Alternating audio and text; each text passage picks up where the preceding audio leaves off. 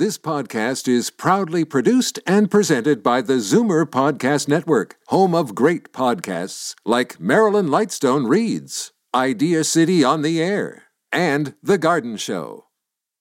You're listening to an exclusive podcast of Fight Back on Zoomer Radio, heard weekdays from noon to 1. Fight Back with Libby Znaimer on Zoomer Radio.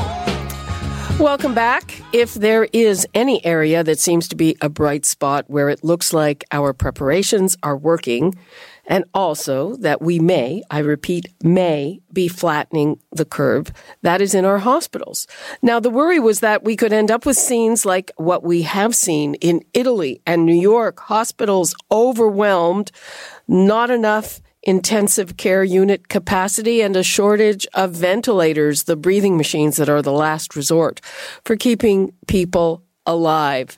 Let me give the numbers out. 416-360-0740, toll free 1-866-740-4740. Now, anecdotally, I have heard from doctors, from all parts of the country who've said that things are okay in their hospitals, in their emergency and intensive care units. There is capacity. They're not overwhelmed. And I've also seen some numbers to that effect. And right now we are going to drill down on that with Dr. Joshua Tepper, who's the president and CEO of North York General Hospital, and Dr. Adam Kassam, a Toronto-based physical medicine and rehab specialist and public health expert. Doctors, welcome. Thanks so much for being with us. Good to be with you, Libby. Good afternoon. Okay, let's start with Dr. Tepper. So what is the situation in your intensive care unit? So we actually have been very busy. When you look at the data, we have been sort of at an overcapacity. But provincially, when you look at the data, the overall capacity across the system, we do have some breathing room, which is wonderful news. I think what we've got to be clear on is that news could change in days, and it is really, this is a hard-earned bit of good news, not by hospitals or doctors alone, but by all of society. And there is a huge risk that people read this glimmer of good news and look at these graphs and sort of quietly or not so quietly re-engage in sort of more normal social engagements, and we could lose this within days. I just want to go over, I'm looking at a graph. Yep. Frankly, I'm not 100% sure I'm reading it completely correctly, so feel free to jump in and correct me. But what I see on this graph is that the modelers expected that there would be about 900 people in Ontario in intensive care units, but instead what we have are 514 in the hospital with no intensive care, 56 in intensive care with no ventilators, and 199 on ventilators. Am I reading that graph more or less right? So I don't have the graph in front of me that you're referring to, but I can certainly say that there is additional ICU and ventilator capacity and additional inpatient ward capacity, and more than we might have anticipated on this date based on projections. So I think that is the sort of positive news that we're seeing. That's a credit to everybody really following our physical distancing rules. Okay, and Dr. Kassam, is the reason for that we are following the physical distancing rules, or does it have more to do with the kind of preparations that were made? I think it's probably a bit of both, but certainly the distancing measures that we're seeing not only in Ontario but across the world show to be working, right? So we know that this is an extremely important part of the mitigation phase of COVID-19. And I think I'm looking at the same graph as you are. I think it's by Dr. Kwan, so shout out Dr. Kwan. And you're right. I think the total number of possible ventilation capacity right now in the system it has a bit of flex to it. And it's based on, the additional ventilator capacity that was added in addition to sort of the baseline that we have at a normal level. And so, as Dr. Tepper was saying, rightfully so, which is that we're kind of still in the early innings of this ball game, Libby, right? So we're on the top of the first, top of the second, maybe. And so we need to keep our foot on the gas. We need to make sure that people understand that this physical distancing is working and that we need to continue to do so. Is it possible that just the timing, the predicted timing is off? Because I heard last week from some of the medical officers of health that last week was supposed to be the peak. Now this week is supposed to be the peak. Could it just be that the peak will come later? It's hard to know. And remember, one of the things with flattening the curve is that it means we may be in this for a longer period of time. That's when you look at that image and that concept of flattening, and so it gets a little bit, the more successful we are, the harder it gets to truly know quite when that peak is and when we might start to see the downturn. And so that's again why we're starting to see a stabilization. We're starting to see the flattening. But what I don't think you're hearing or seeing in that data is that we're now rapidly declining in terms of the new cases. And so we got to remember that this could easily start to tip up again if we're not careful. I mean, you mentioned a surge. If we successfully flatten, wouldn't that mean there will be no surge? Yeah, correct. We would try, if we successfully flatten, absolutely. And so it would be a longer, flatter period and avoiding that sharp spike that we've seen in other countries, quite unfortunately. Couple of questions that I have that are kind of related. I mean, it seems to me that we made this capacity in the hospital by canceling a lot of the things that normally happen in the hospital. I mean, elective surgeries have been canceled, but I guess, the criteria for what's elective, a lot of cancer surgery has been canceled, and I know that there is always a consideration, how long can this wait? But, it's not like it's something trivial, and diagnostic tests have been canceled, and really what is going to happen when comes time to ramp up, Dr. Tepper? I think a lot of thought is being given to that now. The committees are being struck, expert leaders are being assigned, and I can tell you even now, each day within our hospital and other hospitals, we continue to have a very small amount of surgery, and we triage that surgery time very carefully based on need. And so we are looking at the cases, we're looking at the wait list, and we are very carefully and selectively picking the cases that must be done. But there's also now work thinking, okay, what does this start to look like when we get to the other side? And how do we start to very carefully do these cases? And keep in mind, we may not be going back to what it looked like before. There may be a new normal in terms of how we select patients, how patients are prepared, how the operating rooms are set up, how procedures are done. And so there's a lot of thought about, there's not an assumption that this is going to just be like, okay, everything's just like it was 8 weeks ago, off we go. We may have to think very differently about how we set up and operate and function as a healthcare system in the view of ongoing presence of COVID-19, just not at the levels we were anxious about. And so, but I can assure you there's a lot of conversation already happening about how do we start to turn the tap back on in a way that keeps people safe, in a way that starts to address ongoing pent-up demand. Dr. Kassam, I mean, do you have a sense of what this will do to our wait times? And, we often or sometimes see stories about an elective procedure being postponed and it ends up having tragic consequences. You're right, Libby. Look, care just doesn't also just happen exclusively in the hospitals, right? So that's obviously a very important part of the care continuum, but a lot of the procedures, maybe even most of the procedures that are happening in the outpatient setting. So think of things like colonoscopies. Think of things like elective cataract surgeries. For example, in my line of work, I do some procedures as well, and I've had to cancel clinics from an outpatient perspective. So we also have a disparity between not only hospital care and wait times that happen for hospital services that are rendered there, but also out in the community. And I think that there is a tendency right now to perhaps look at COVID-19 in a vacuum, right? And we think about what we're needing to do, rightfully so, for public health measures and in order to stem the spread of the disease. But there are other waves of care that we have to be worried about as well. And that doesn't also pertain just to COVID-19. So what I mean by that, for example, is that the impact of interrupted care for chronic conditions. So things like, as you said, arthritis care, so it's hip and knee surgeries, care out in the community. These are interrupted as well, and that's going to have a significant impact on the morbidity of patients throughout our healthcare system. And I'll have to say, we also find that there are family physician offices, for example, that have been forced to lay off staff. They are small business owners as well, and so they've had to shutter in many regards. And so I think what we need to be focused on, in addition to the hospitals, is the stabilization of a lot of the outpatient clinical care that represents a significant fraction of the care that happens across the province. Okay.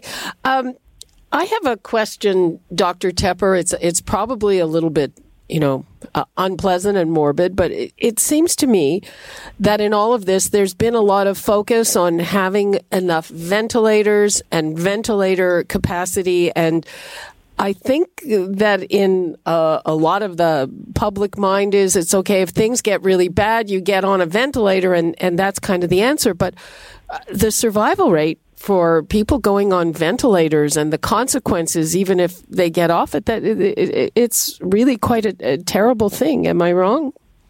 I mean, to be placed on a ventilator, you have to be extremely sick.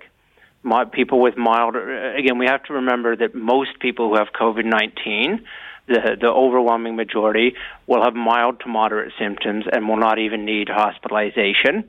Of those who do need hospitalization, only a very small subset of those will be sick enough to need ventilation. We're seeing a lot of people also starting to need dialysis as well. And so these are people who are extremely sick. And then we know often it's affecting people who are older, and the mortality rate's much higher people who are older, who already are more frail with underlying conditions. So again, when you're on a ventilator, it's to begin with, you've reached a very significant state of ill health and illness, and often it's happening in people who are already sort of not in their peak or their prime health to begin with. So, it is significant. On the other hand, we do know people are able to come off of ventilators. They live through that experience and leave the ICU. I mean, Boris Johnson is a particularly high-profile example of that. He wasn't on a ventilator. He wasn't on a ventilator. He was in an ICU, though. Yeah. So he was sick enough to require an ICU admission, which even to require an ICU, you have to be quite unwell. Yeah, I am talking to Dr. Adam Kassam and Dr. Joshua Tepper, and I'm going to take a call from Rudy in Toronto. Hi, Rudy. Hi, Libby. Hi. First of all, I want to say that I was in hospital on March 25th at Humber River. It wasn't my first choice, but that's where the paramedics took me. It was on a different issue about nausea and vomiting and so on. But anyway, the staff there were exceptionally good and conscientious, and they took very very good care of me, and I commend them for. That's great. What's your question? But I have some questions about the virus itself. I'm not getting much information about how to protect ourselves from it. I understand the virus is not airborne except when someone coughs. But then, how long does it stay in that area where the person was, and does it fall to the ground after that? And is it safe to walk through that area? Okay. And also, how long does it stay on certain objects? Because I've heard it lasts for a different time, whether it's metal, wood, or plastic. Okay, we'll let answer those questions. Yep, we'll let Dr. Kassam. Do you want to take that? Yeah, sure. So, Rudy, you're right. I'm sorry that you had to go into the hospital, but I'm glad that you're now better and on the mend. You're right that right now there isn't any particularly robust data to suggest that there is any airborne transmission. And so what we think about right now is droplet transmission. And of course, that part of the reason why this is the case is that it usually is spread by people who cough or sneeze, and which is why some of the recommendations from the public health experts are rightfully to recommend things like trying to cover your mouth and nose when you're sneezing or coughing. In terms of how long it lasts on different surfaces, there is some debate out there, and I think that some of the studies have shown that it can persist up to 72 hours on certain surfaces, and which is part of the reason why diligent hand washing and wiping down of countertops, for example, at home is going to be important as well. And so, yes, in theory, it would be able to, persist on the ground, but trying to be mindful of where we're touching is also going to be part of that mitigation. Okay, now I have a question for Dr. Tepper. It seems to me that there's not only a huge divergence in how serious the sickness is, but also the duration of it. So what's kind of the range of how long it lasts? And also it seems that in many cases it takes a really bad turn for the worse at around 7 to 10 days. Can you clarify that, please? Yeah, so again, there's differences by different groups of people. And again, most people do have mild symptoms. But again, it can be a couple weeks easily, and then we're recommending that people continue to really self-isolate for a couple more weeks on top of that to really reduce the risk of further transmission. So again, because of the variation in the severity of the disease, people's individual experiences might be quite different. And it is that mildness as well that, particularly in the early days, makes it quite easily to be transmitted. But often after a few days, that is, a week or so, that's when people can develop some of the more significant symptoms, particularly the shortness of breath. Mm-hmm. That seems, I don't know. How does that happen? What's the process that makes that happen? So again, it has to do with as the disease evolves, particularly in the lungs, and as the lungs are affected. Although, to be honest, I think we're still learning more and more about exactly how the virus is affecting the body. And I think as more people have been sick, we've unfortunately, had more chance to learn, our understanding of what is happening at sort of the cellular level or within the body or physiologically is continuing to evolve and change quite a bit. So I don't know if Dr. Kassam feels more confident drawing hard lines. My own sense in reading of the literature is that our understanding of exactly what's happening physiologically is still a bit evolving as we're doing more studies, and that's partly why what we see as clinical trials and types of medications and stuff as potential treatment options is continuing to evolve as well. Dr. Kassam, we're learning more. Dr. Kassam, do you have anything to add to that? Yeah, no, I completely agree with Dr. Tepper. I think that the novel nature of this novel coronavirus is that we haven't seen it before, and we're still as a medical and scientific community learning about how it really presents and affects the body. And what we're finding is that there are potentially different types of presentations, right? And I think, for example, I think there were pediatricians in Ontario that looked at skin rashes as a potential initial clinical manifestation for this disease. There are case reports of the disease, the virus affecting the membranes around the brain. And so I think that as we are learning more, we are trying to figure out and get a handle on really how this affects the body in many different ways. And there's that interesting loss of sense of smell and taste. Loss of smell. I knew you were going to comment on that. Yes. That's another example, and it's sort of a bit of an unusual one that catches the imagination a bit. Okay. Well, yeah, so a lot of people who are at home putting on the quarantine 15, so they know that they're not sick. Yeah. I just lost my train of thought. So the other thing that I am learning from scientists and clinicians and stuff I'm reading is that there seem to be two different approaches. There's people who are looking for the vaccine, but then there are other researchers who are saying, hey, the answer may not be a vaccine, that really polio is the only disease completely eradicated by a vaccine, and that we have to look for treatments. So is it a case of either or both? I would say both. I mean, there are certainly diseases that continue to exist in our society that have not been completely eradicated, but have been demonstrably changed. Chickenpox is one that, I'm a family doctor, that I can just say that over the course of my clinical training and career, the introduction of that vaccine has not eradicated chickenpox completely, but has fundamentally changed its presentation, its prevalence, and its incidence in society. So my own view is it's going to be a bit of both. Okay. And in terms of the vaccine, I keep looking for silver linings, and I'm wondering that with all this anxiousness that we find a vaccine, I'm wondering if it might turn the tide on those anti-vaxxers. Do you have any sense of that, Dr. Kassam? Yeah, Libby, I was actually just going to say that. I think that you're finding right now an opportunity worldwide to really change the dial on what it means to have a vaccine for something that is so catastrophic as far as its impact on global society.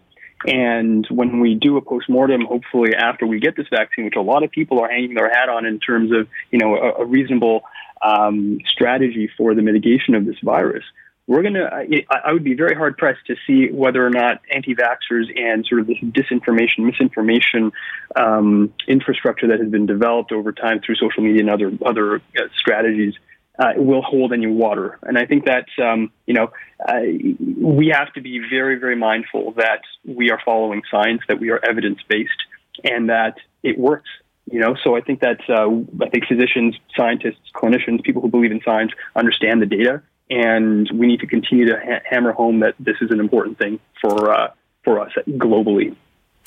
Dr. Tepper, I want to get back to something I didn't pick up on at the beginning of our conversation. You were saying that your hospital is closer to capacity and certainly in the ICU than others that have more room. Can you tell me what's going on at North York General? What I would just say, and this is an important reminder, is that a lot of the patients who are currently in our ICU are not sick with COVID. Many are, but not all of them.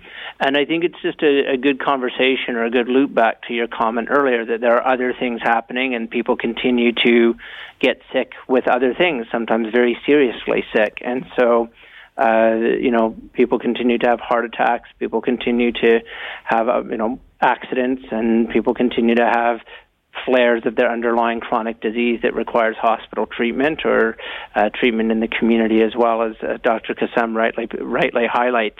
And so again, we have a huge province, and at any given point, we may see certain areas struggle either because of other types of issues that are happening or because of COVID. And you're managing though now? You said you're at or over capacity? Yep. No, well, we do have, because we have built up, we do have additional capacity. And so the team's doing a fantastic job, and we do have the capacity we need, and we can continue. We still have additional capacity if we need it in the days ahead. I'd like to think we don't, but we are prepared if we need it. That is very good to hear, and I really, really appreciate your time, Dr. Joshua Tepper and Dr. Adam Kassam. Thank you so much for being with us. Thank you, Libby. Okay, and that's all the time we have for today. You're listening to an exclusive podcast of Fight Back on Zoomer Radio, heard weekdays from noon to 1. You're listening to an exclusive podcast of Fight Back on Zoomer Radio, heard weekdays from noon to 1.